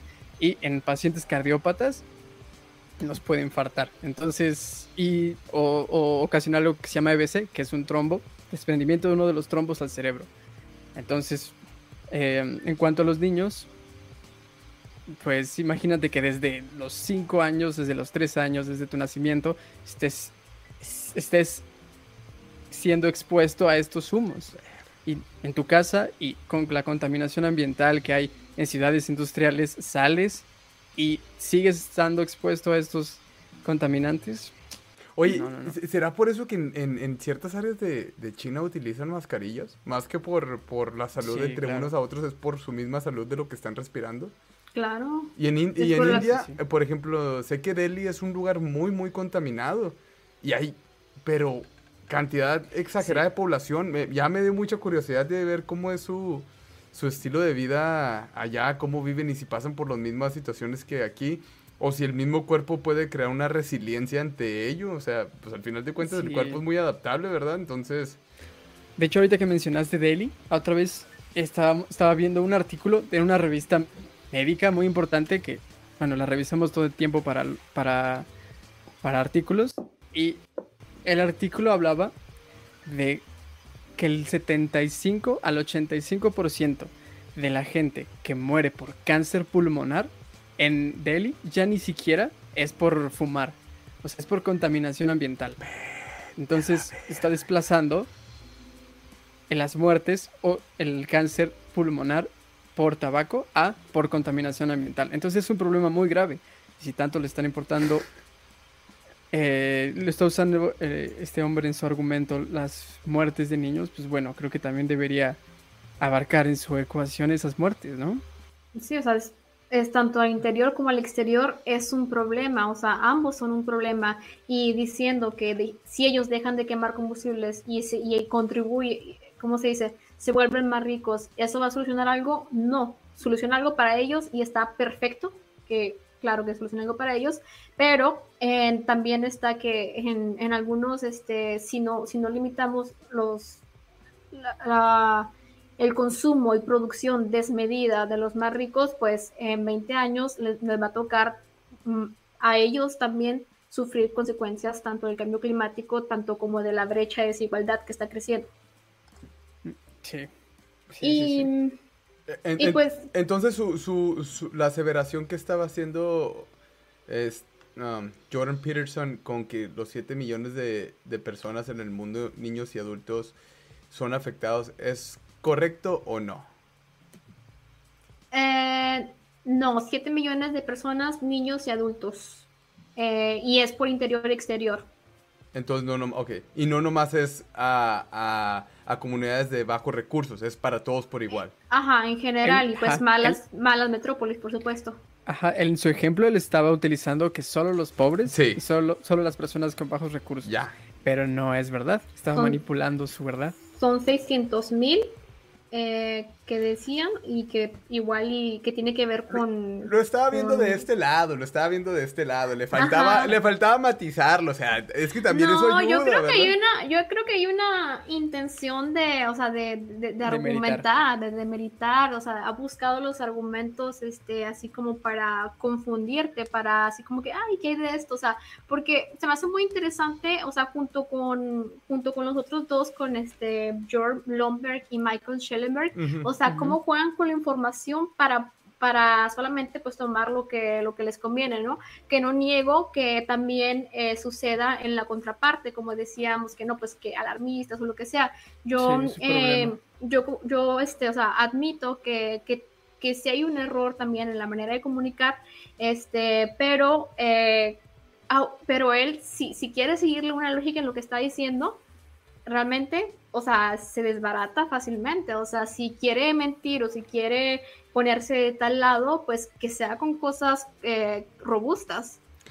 Sí. Mira, no sé si queremos ver otro, sino para ya hacerte la pregunta de conclusión, porque siento que va mucho a esto que acabas de decir. ¿Quieres ver otro o ya te he hecho...? Creo que ya ya fue lo principal, o sea, creo que ya podemos tomar conclusiones, y si acaso alguna pregunta de las personas que esté por ahí en el chat. Yo no veo el chat. Va que va, si quedan personas o las que haya. Pero por mientras ahí te va mi pregunta, que es, ¿cómo sabemos que nosotros no estamos cayendo en esos sesgos? ¿Cómo sabemos que nosotros no estamos manipulando lo que encontramos, la información, simple y sencillamente para dar un mensaje que a lo mejor ni sabemos? Pensamos que es lo correcto, pero al 100% no somos expertos para aseverar en el tema. Sin embargo, porque observamos y porque sentimos que algo se tiene que hacer, nos vamos con eso. ¿Sí o no? Sí, es una pregunta bastante válida, totalmente. Pues aquí la cosa es que él está agarrando cosas imprecisas y ambiguas para desvalidar, mientras que, aunque no dudo que ahorita seguimos aprendiendo y podemos caer en sesgos, yo no niego que pueda ser nuestro caso, pero tenemos esta intención de seguir aprendiendo, y este ejercicio precisamente de escuchar lo que alguien que piensa completamente diferente a nosotros, escucharlo y contraargumentar con datos, es parte de lo que nos lleva a cuestionarnos y a ver, está diciendo esto, ¿qué tan válido es, no? O sea, lo que tenga razón, le vamos a dar razón, y lo que no, pues no. Y también, o sea, es basándose en consensos de reportes que tienen bastante validez, respaldados por demasiados demasiados científicos, demasiados expertos, que no, o sea, no es solamente lo que yo diga, como hemos visto, o sea, nosotros que quisiéramos también, sería conveniente creer que todo está bien, qué padre, que pueda irme a darle toda la vuelta al mundo y qué padre que pueda, que el sueño sea tener todo más grande cada vez, pero si ves la evidencia, pues no es algo viable. Y, por ejemplo, o sea, tienes toda la razón y entiendo tu preocupación del comentario de si nosotros no caemos en sesgos de confirmación o algún otro sesgo. Uh-huh. Creo que es difícil, claro, ¿no? Muchas veces estoy seguro que caemos en eso, pero pienso que lo mejor que podemos hacer es informarnos en fuentes que sean dignas de confianza, ¿no? Que cumplan con el rigor. Por eso nos investigamos, por eso somos curiosos y también por eso nos apoyamos de personas que saben mucho de esto, como los profesores de antropoceno, por ejemplo, ¿no? Que nos recomiendan revistas, investigaciones y por ejemplo, en las cosas que hemos hablado, en el conocimiento que hemos juntado a lo largo de nuestras charlas, hemos revisado bastantes fuentes, buenas fuentes, con mucho respaldo, hasta el rockstar, ¿no? El buen Johan Rockstar, Simón. En el que hay datos, hay muchísimos datos atrás, ¿sabes? Hay muchísimos datos atrás y muchas veces peleamos contra ideas, por ejemplo, las de Mike Schellenberger, que decían, por ejemplo, estamos peleando con datos que se le ponen a esos modelos de proyección hacia el futuro y que no es solo uno, son varios y se comparan y tienen datos muy parecidos, pero a fin de cuentas hay un rigor atrás contra el argumento de no, pero los ambientalistas caen en un espectro religioso, todos caen en el soy una persona terrible, el mundo es un lugar horrible y el mundo se va a acabar. Entonces es como estamos cayendo en ideología contra el rigor. Entonces creo que lo mejor que podemos hacer para hacer algo es hablar de esto, esclarecer las cosas. ¿Cómo podemos checar? Bueno, ¿cómo vamos a hacer nuestro chequeo? Vamos a ponerlo ahí. Estamos siguiendo esta línea, ¿verdad? Y a lo mejor vamos bien al momento, vamos bien diciendo, bueno, hemos yendo Múltiples rigurosamente, fuentes. checando las fuentes. Ileana, necesito que me cambies la cámara, como la tenías, porque se iba a apagar mi celular, se iba a descargar, está conectado con un cable pequeño, no puedo. No está pasa bien. nada, la tenemos en horizontal. Está bueno, pues. Ya es el final, como quiera. Ok. Está en 0%. Ok. No te preocupes, espérame aquí. ¿Cómo le vamos a hacer nosotros para asegurarnos de que estamos haciendo nuestro chequeo, nuestro rigor, y que podamos también cambiar nuestra mentalidad de que, híjole, ¿sabías que pensábamos que el metano, pensábamos que el óxido nitroso, pensábamos que si le bajábamos al CO2 íbamos a mejorar algo, pero nos estamos dando cuenta que estamos cagándola más? ¿Cómo vamos a saber a qué momento we need a shift? Porque se me hace que eso va a suceder. Siento que eso ha pasado mucho con la pandemia, ¿verdad? Uno de los ejemplos es las máscaras. En un inicio, máscaras no. Le estás quitando las máscaras a los doctores o las personas que lo necesitan en ambiente médico, ¿verdad? Y ahora después, no, máscaras sí, que siempre sí, ¿verdad? Que sí ayudan. Y luego ahorita estamos otra vez en que máscaras ya no se necesitan. ¿Cómo le hacemos, güey? A un mundo tan cambiante, tan rápido, para poder informar lo mejor posible, con un rigor posible, con una certidumbre posible que va a estar. Vamos a hacer las cosas bien. No sé si tenga sentido. Ahí, pues creo que sí, y creo que te entiendo, y creo que la única forma de eso es informándose, o sea, leyendo. Es mucho trabajo. Es mucho trabajo y es mucha responsabilidad y la gente que tiene el tiempo de hacer esto y bajar esa información tiene la responsabilidad de no trastornarla para los que no tienen el tiempo de hacerlo. Y no solo eso, es asegurarte que entiendes la información, porque qué tal si al final de cuentas nosotros la entendemos desde... imagínate que es el 100% del contenido y nosotros nada más entendemos el 50, el 70, el 80, el 30%. Sí, claro. es bastante complicado. Y otra vez, esto va para todos. Necesitamos ayuda de todos. Como se dan cuenta, no sabemos mucho, pero estamos buscando vías. Tenemos los problemas aquí a la orden. ¿Qué vamos a hacer? Esa es mi conclusión. ¿Qué vamos a hacer? Otra vez, así acabo. Que hay que hacer algo, ¿no? No negarlo todo y decir, no. Pero ¿qué vamos a hacer? O sea, ¿cómo? Es que es estar en búsqueda constante, o sea, no puedes esperar que una persona promedio te solucione todo, si no, pues ya estuviéramos cambiando todo, ¿no? O sea, es en conjunto, es apoyarse de la información de los expertos. Aquí, por ejemplo, en nuestro caso, lo que me gusta es que, como les decía, somos 3 personas y cada quien debemos guardar nuestra propia opinión. También escuchar a personas que digan lo contrario, investigar y ponerlo en juego. Normalmente, por ejemplo, aquí le estamos poniendo las fuentes de dónde viene en las presentaciones, si quieren buscar más. Entonces nos estamos exponiendo, estamos diciendo, estamos encontrando esto de aquí. Por supuesto que se va a poder encontrar que algunas cosas son erróneas y otras no, pero estaríamos cayendo en reduccionismos como el que decía al inicio Peterson, que decía, no, pues es que como no sabemos si lo que hacemos ahora va a funcionar, no vamos a poder medirlo en el futuro, entonces ¿para qué? O sea, o sea, yo no quiero confiarme si yo quisiera, pudiera utilizar la vía más confortable y escucharlo a él. Pero pues estamos aquí y para cuestionarnos en permanencia, ¿no? O sea, ahorita creo esto y espero que evolucione lo que voy aprendiendo, lo que voy entendiendo. Lo hacemos por lo menos con la mayor honestidad. Puede existir el sesgo de que nosotros entendamos mal algo, pero tenemos la intención de mejorarnos constantemente y de ser honestos con ustedes y con nosotros mismos sobre todo. Exactamente, me gustó mucho eso. ¿Y Saga?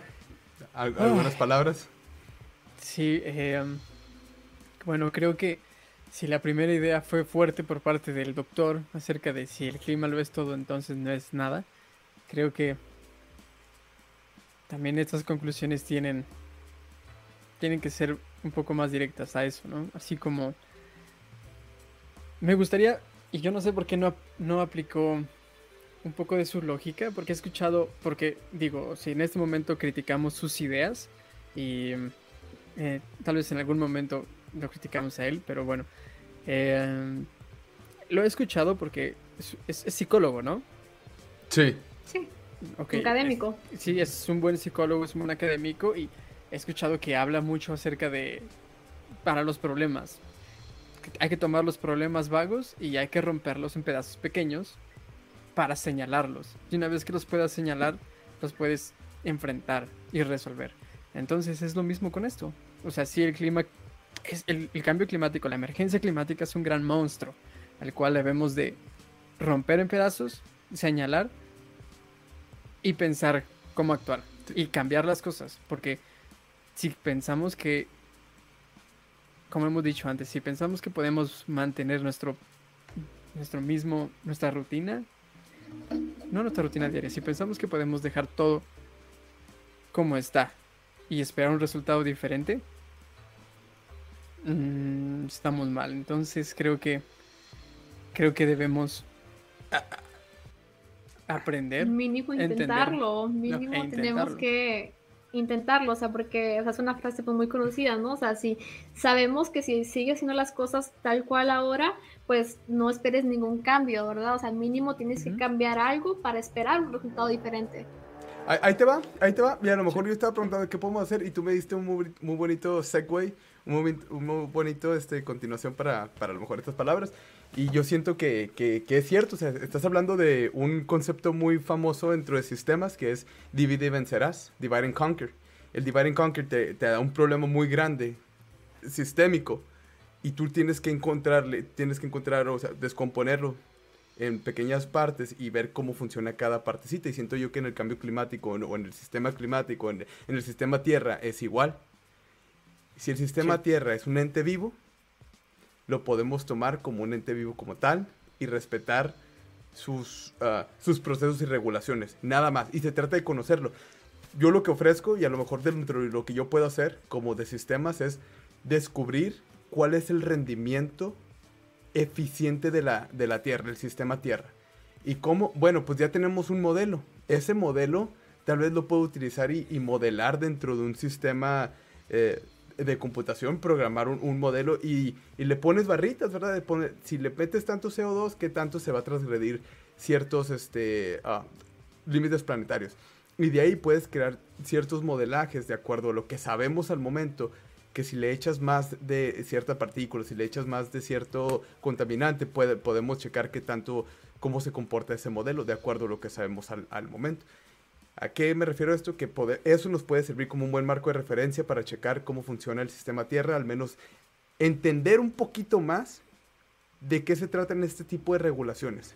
Ahora, más que nunca, hoy en día veo mucho el sistema Tierra como un cuerpo humano otra vez como lo que estábamos hablando, de que si lo ejercitas, ejercitas tu cuerpo y lo ejercitas mucho, si no le das un descanso, te vas a deteriorar. No vas a poder, vas a llegar a un punto de colapso donde estás completamente cansado. Y eso siento yo lo que sucede con los humanos ahorita. Que trabajamos mucho, que estamos muy activos, que estamos haciendo y haciendo de más, que el tiempo no nos alcanza, que estamos en friega. Y a veces llegamos a un tipping point donde llega el estrés, llegan las neurosis, llegan los problemas personales o mentales, y ya un día ya no te quieres levantar y ya no quieres hacer nada, ya no quieres trabajar, ya no quieres... A lo mejor esos son los tipping points que llega un ser humano, y a lo mejor es donde uno dice, no, pues necesito descansar. O a veces uno se enferma, y cuando te enfermas, o sea, te forzas a descansar, y después de ese descanso te sientes bien. Entonces, nomás se trata de eso. A lo mejor los invito a que agarremos esa mentalidad. ¿Qué vamos a hacer? Agarremos la mentalidad de que el sistema Tierra es un sistema vivo, y como todos los sistemas vivos requieren un cierto descanso, y nos toca darle el descanso a la Tierra. ¿Cómo? No sé, pero a lo mejor por ahí va la situación. He dicho. Caso cerrado. Aquí seguiremos en otros podcasts. Cada tema da para muchísimas cosas, entonces este solo es uno de todos. Por ahí está, me dan ganas de todavía comentar los otros podcasts, porque cada uno es un caso, sí, ¿no? El de Apocalypse Never y el de False Alarm. Pero bueno, será en otra ocasión de los lives, o alguna idea que tengan de algún review que tengan que ver con estos temas y que valga la pena poner a prueba nuestras ideas. Pues muchas gracias por escucharnos. Ileana, Julio, Luis, muchas gracias. Gracias.